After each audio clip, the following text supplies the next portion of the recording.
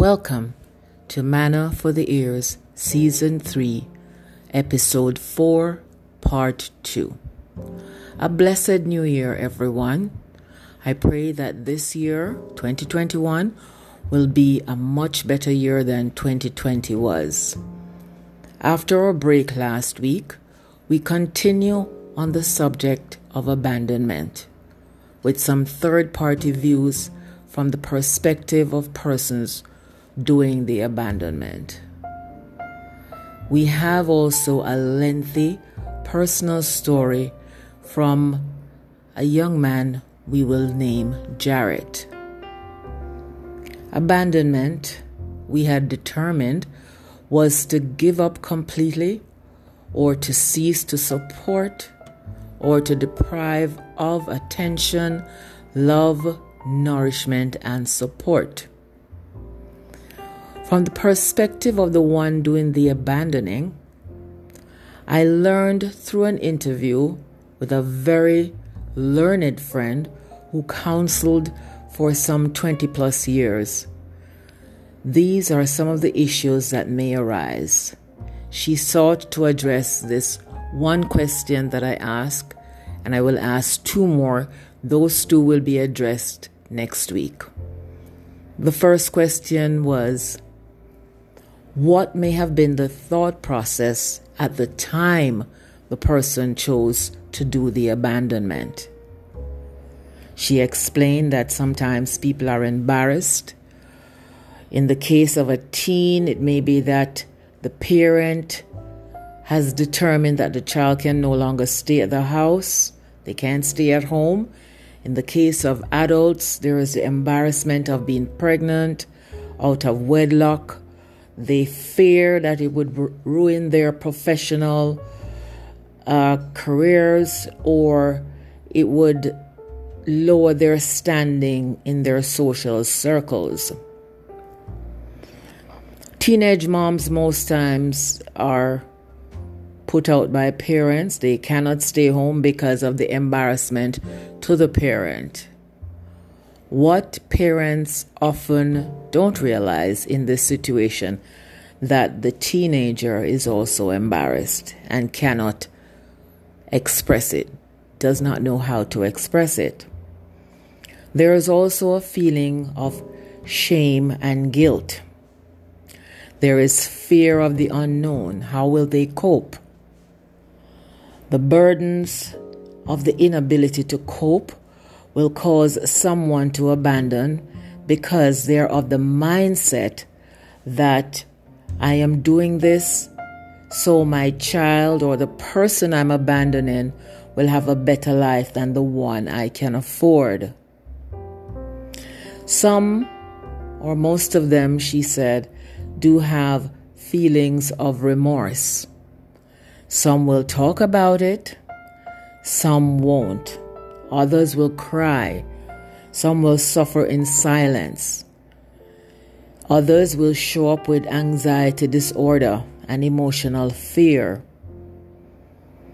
Some other factors that may come into play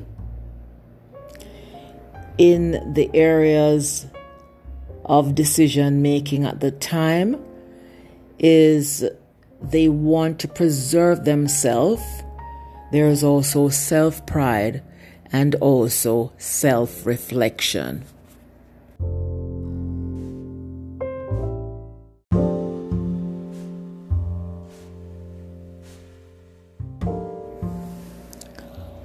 A single father speaks. Deadbeats refer to dads who fail to fulfill their parental responsibilities when it comes to raising and be a part of their children's lives. This one takes on an international flavor.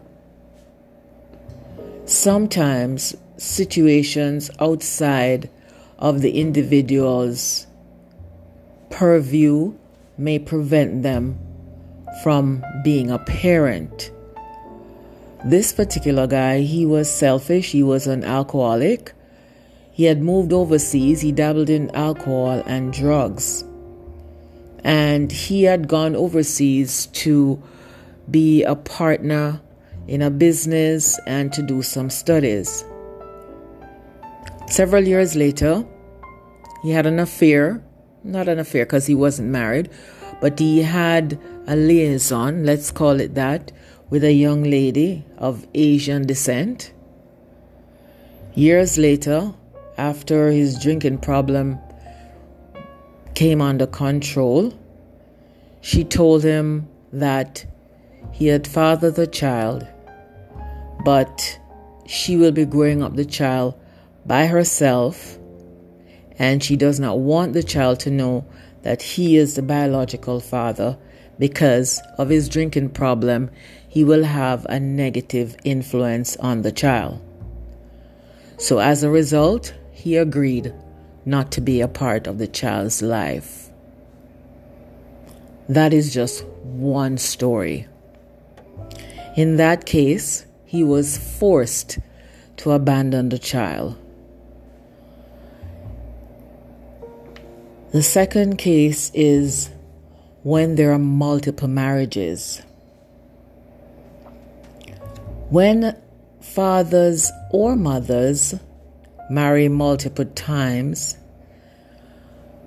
in the first instance, they make families. In the second instance, they go on to make more families. And in some cases, the first family feels abandoned.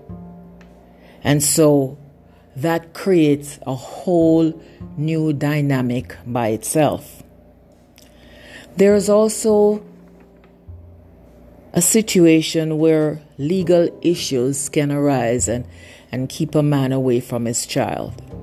Sometimes us women, we can be manipulative, and it's not fair to the child, and it's not fair to the father, because both of us, both male and female, we make children, and both of us have something to contribute to that child's life or whoever it is, but we both have something to contribute. In this legal case, the woman was unable to have a child, and she kept trying and trying. Eventually she did. Then she went through his papers and saw how much income he made, and she took him to court. And she manipulated the situation and kept the child away from him. She moved away, and every time that he would want to see the child, she would not allow him to see the child. She kept this up for 18 years until eventually he was able to see his child and to explain what happened. And so he was able to have a relationship with the child moving forward. But think about those vital and crucial years and what as a father he could have contributed to his child's life. Then there is also a situation of false accusations. The wife would make false accusations against the husband of abuse. The police would be called in, and then they would find that there was no grounds. She took the children and she disappeared with the children, left the country. 2 weeks, no contact with the father. It drove him crazy. While he was in another state with his sister and in another state with his nieces and nephews, he was being accused of sleeping with a neighbor. This went on for a while, and as a result, there was a lot of emotional pain. This couple, they had both stepchildren and children of their own. And in one instance, the stepdaughter said the mother was accusing her of sleeping with the dad. Needless to say, she was an emotional wreck. She refused to allow him to see the children for 7 months. And that literally destroyed him. He said, child support is not a problem. Alimony is not a problem. He just wanted to see his kids. But she made it seem like I was dead to them.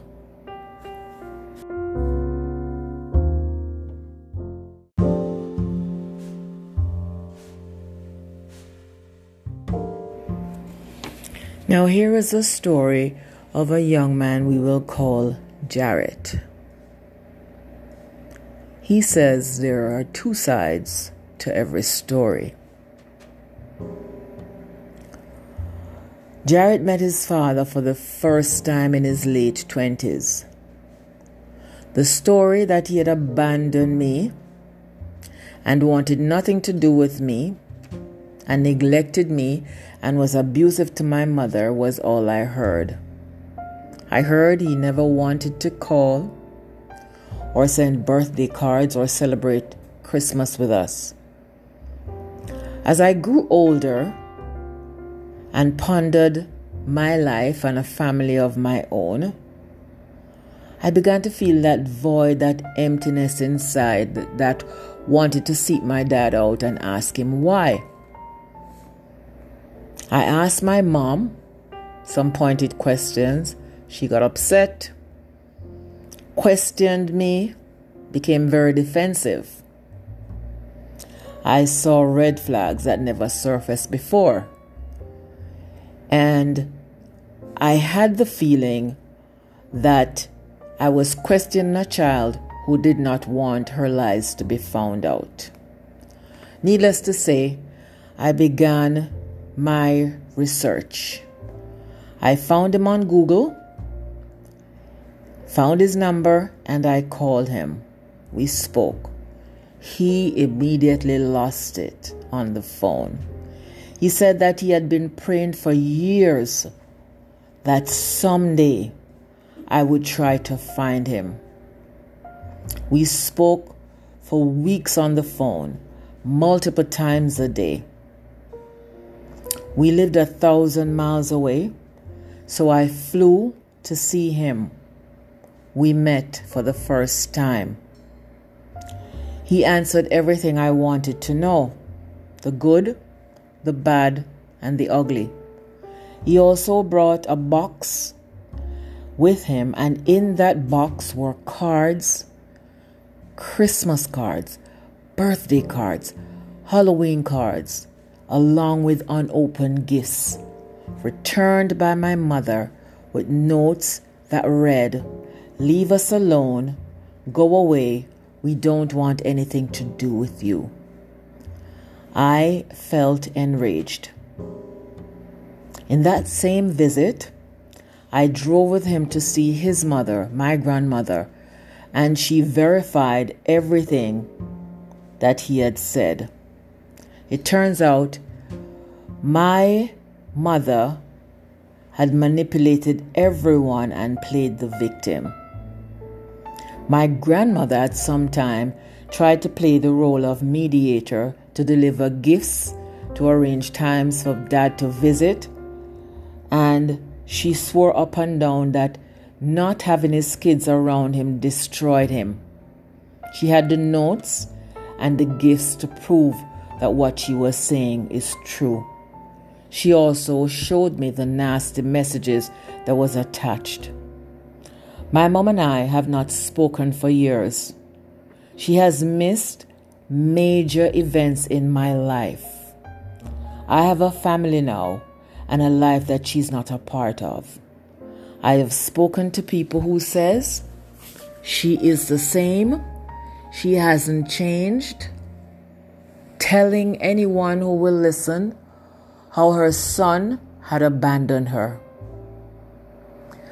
This story, in essence, shows some dynamics of what abandonment does to those who are abandoned and to those who abandon others.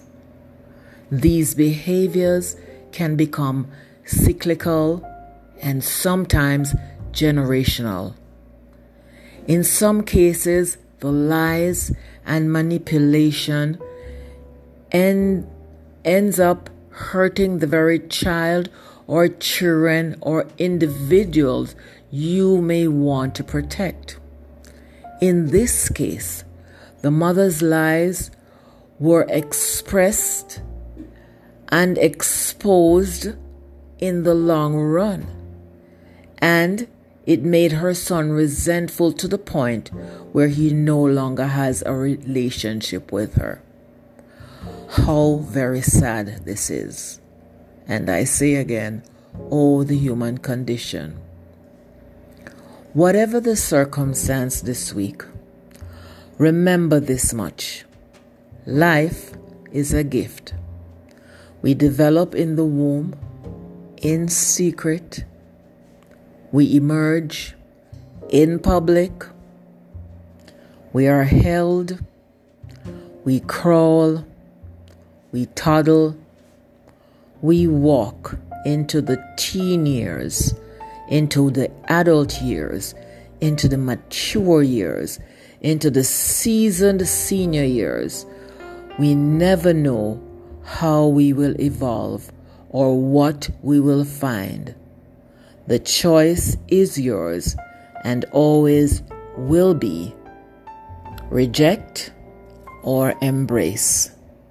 This is Manna for the Ears, Mended Pieces.